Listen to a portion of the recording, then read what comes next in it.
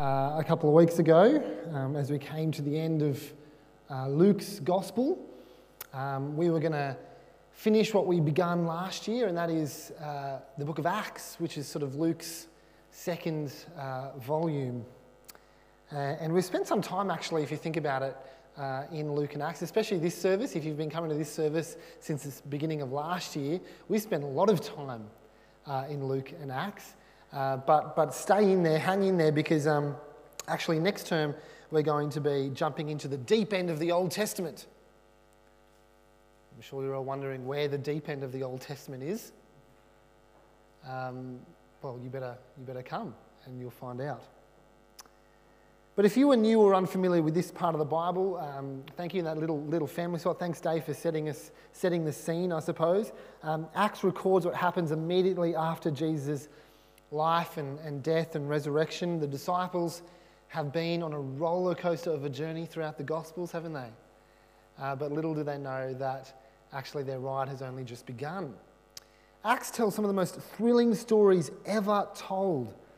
We read of miracles, visions, and conversion stories. We read of persecutions and riots, imprisonments and prison breaks. We read of snake bites and shipwrecks.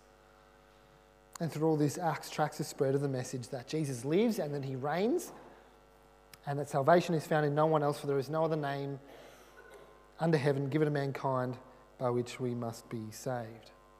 And actually, right at the beginning of Acts, Jesus actually gives us a bit of a roadmap for the spread of the gospel, for the spread of this message. In Acts 1:8, Jesus tells his disciples that they would be his witnesses in Jerusalem, and then in Judea and Samaria, and then to the ends of the earth. And we see the gospel advance along those lines. And most of Acts follows Paul and his companions on various missionary journeys. Today we catch up with Paul, as Dave said, toward the end of his third missionary journey. I'm not sure whether you can see this map too well, doesn't particularly matter, but that is a sort of part of the world in which this is all taking place.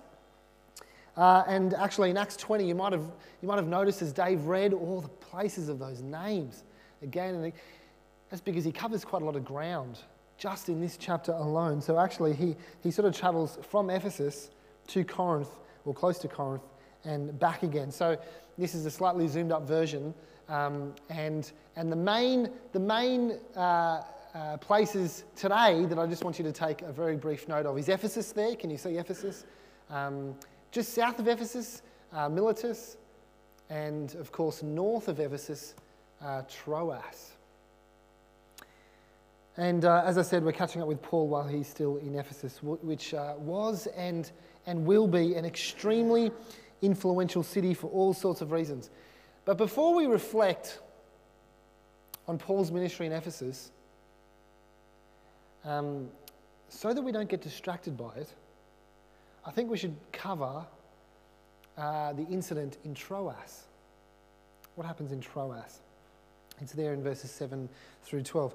A young man, a teenager most likely, named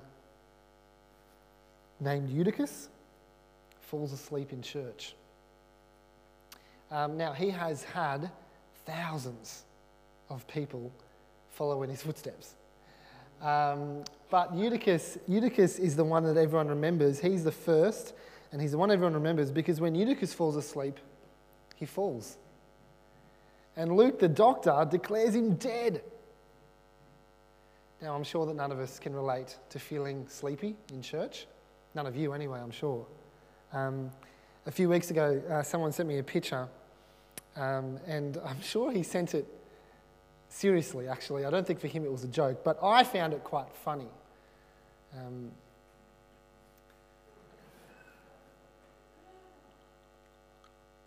not sure where that is, actually, but it's a good one.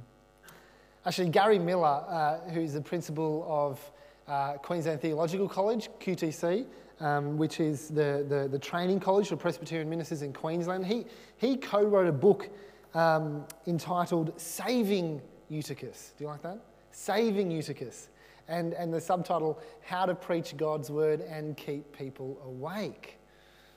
And the blurb reads, Paul Eutychus might have tumbled off his perch in Acts 20, but it's humbling to notice that what took Paul many hours of preaching to achieve, near fatal napping in one of his listeners, takes most preachers only a few minutes on a Sunday.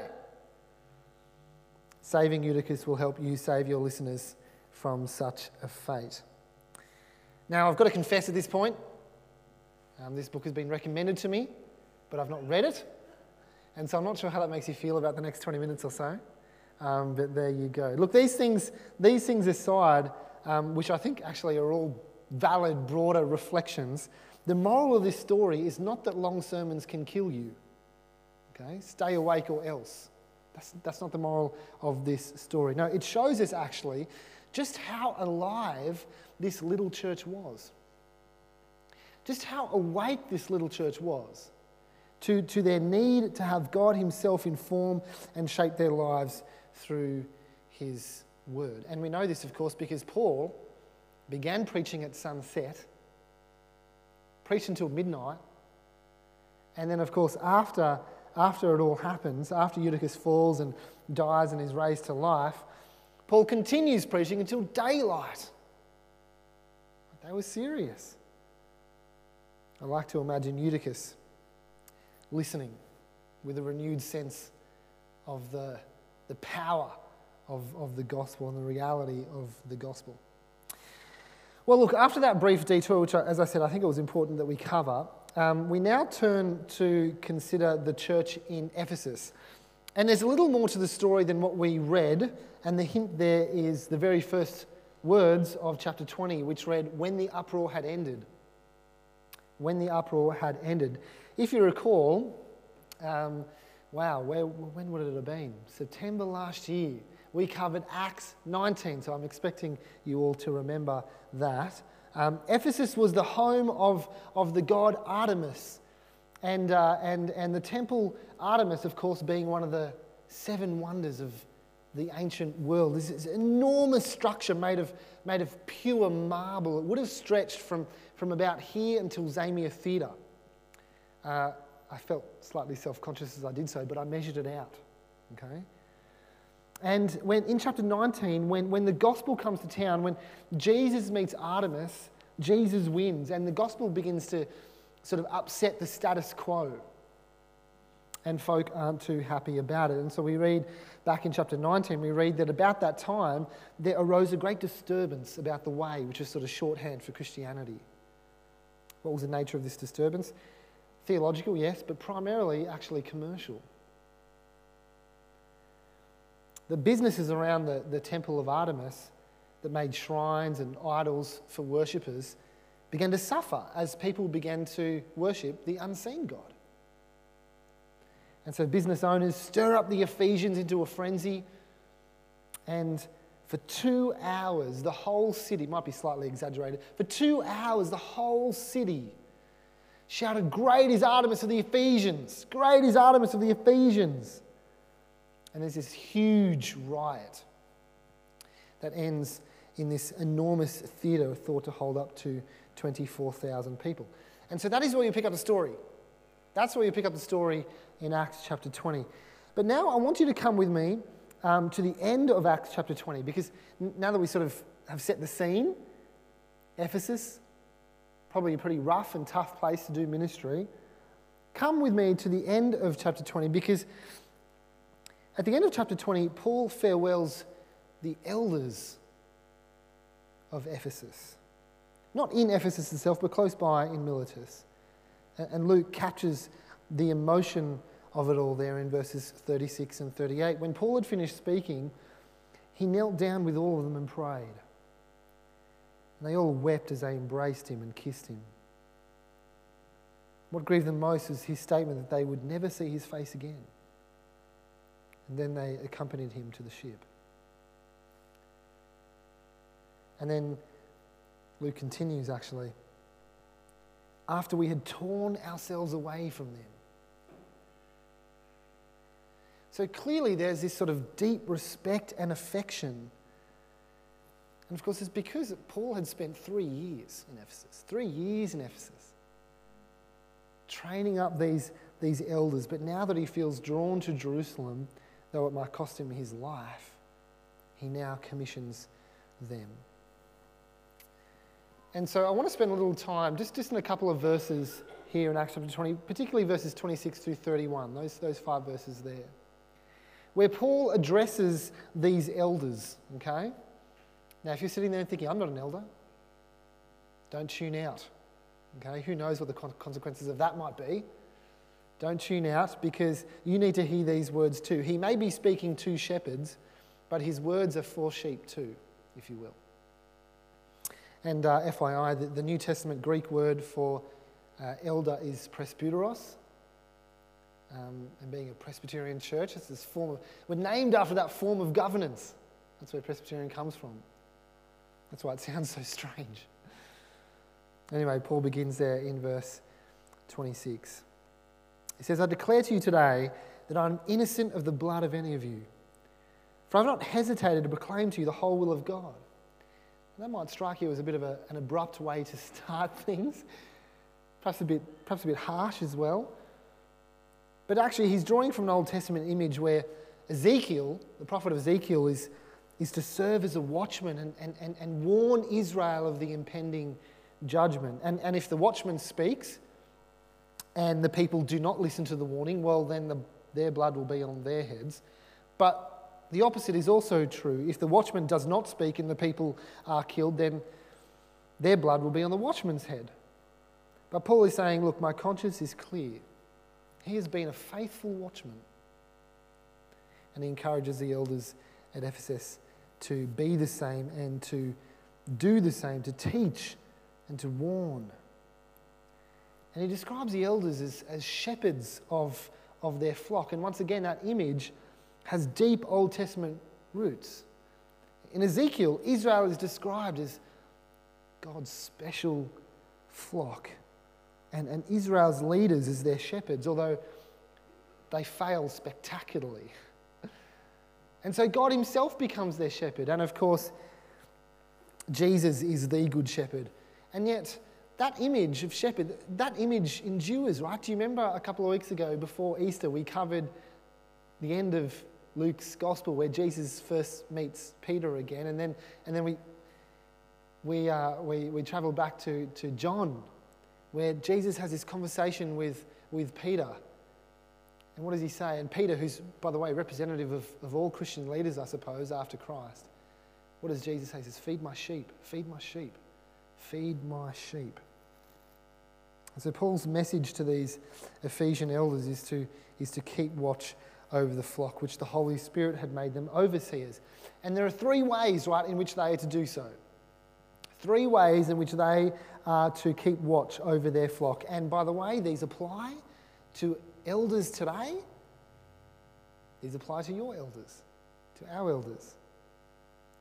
First, in verse 28, it's fascinating. The first thing that Paul says to them, they must keep watch over themselves. They must keep watch over themselves. And so in this way, they were called to be sheep before they were called to be shepherds. They must guard their own hearts. Elders cannot care for others if they neglect the care and the culture of their own souls. Hence why Paul puts it, number 1. So I want to encourage you to pray for your elders. Pray for your elders here that they might do justice and encourage them in it. How can you encourage your elders in the care and culture of their own souls?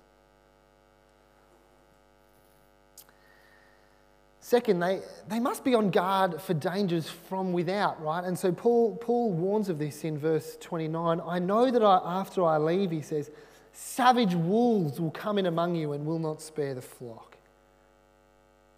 Paul exhorts the Ephesian elders to be watchful over the sheep, yes, but also to be watchful against the wolves. Now, we don't have shepherds these days, in Australia at least. We don't have wolves these days. In Australia, we have dingoes, we have foxes. My family runs a sheep farm out in central New South Wales, and in every paddock in which they have sheep, particularly around lambing season, they also have one or two alpacas, those sheep with long necks. Does anyone know why?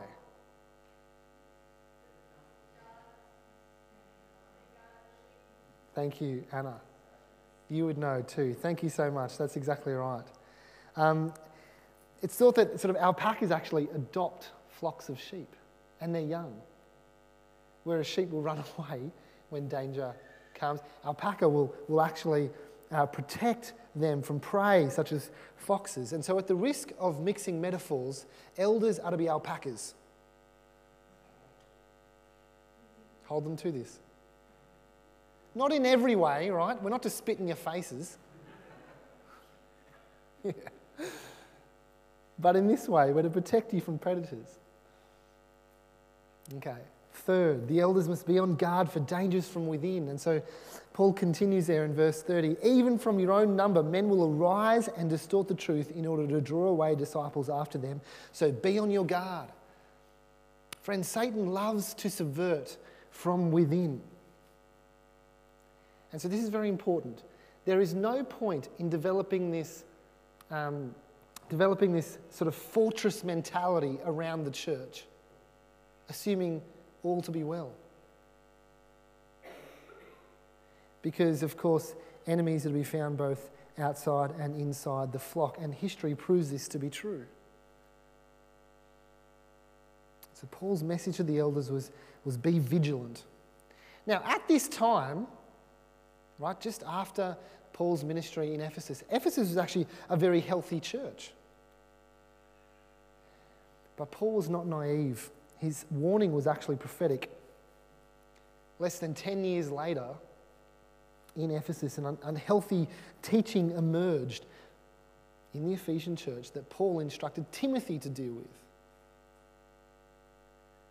And then years later, the Ephesian church struggled with an outbreak of teaching that the Apostle John fought in his letters. And of course, the risen Lord Jesus himself would say of the church in Ephesus, "Yet I hold this against you. You have forsaken the love you had at first. Consider how far you have fallen. Repent and do the thing you did at first." The warnings are real, because the dangers are real. And elders, as pastors and overseers of the local church, they bear a lot of responsibility. Of course, the partial oversight of the church belongs ultimately to God himself. We know this, right? Indeed, actually, each of the three persons of the Trinity has a share in this oversight. If you notice that the church, first the church of God, the church is God's church, which Jesus purchased by his blood.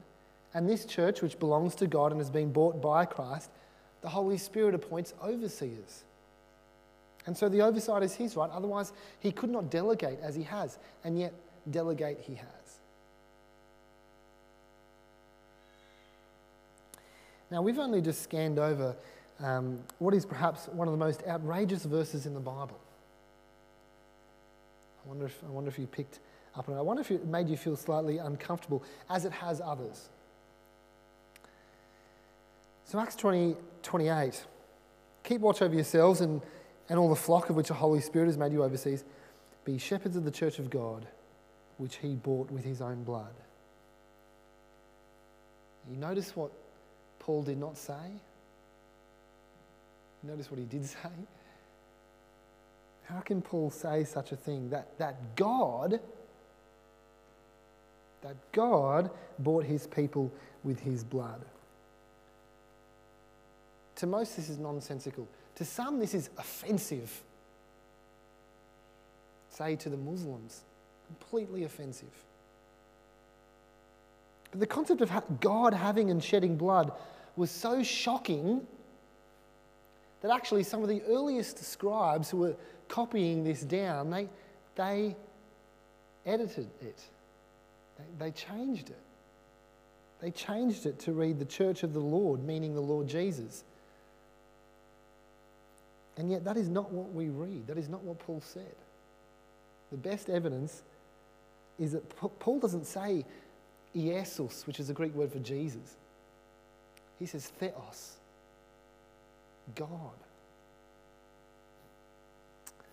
Makes us slightly uncomfortable because it's so outrageously amazing. So outrageously amazing that the divine Son not only assumed human nature, he appropriated our humanity and he suffered and he died. And in this way, God bled.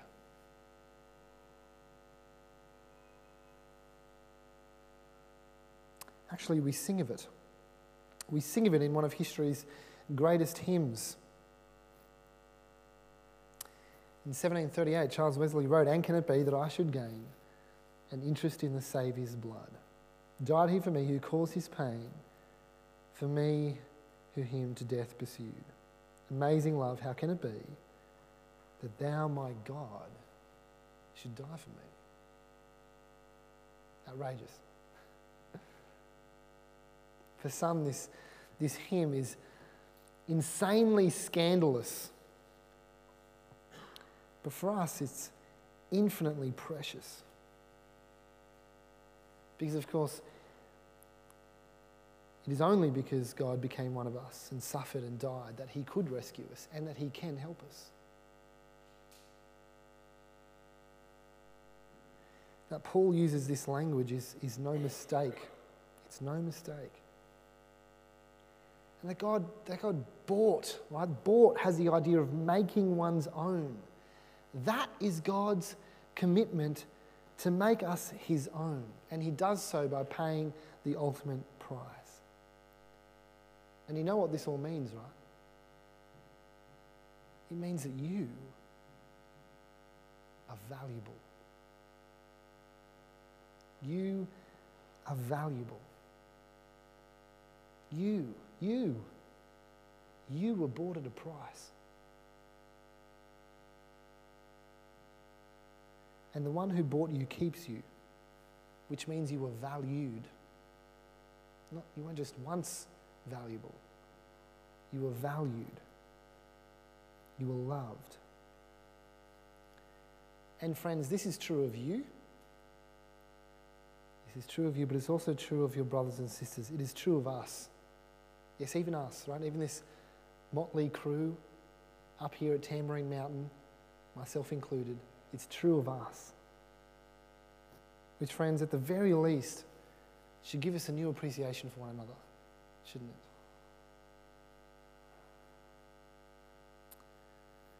I want to close with Paul's words here in verse 32. What is Paul's benediction to these Ephesian elders?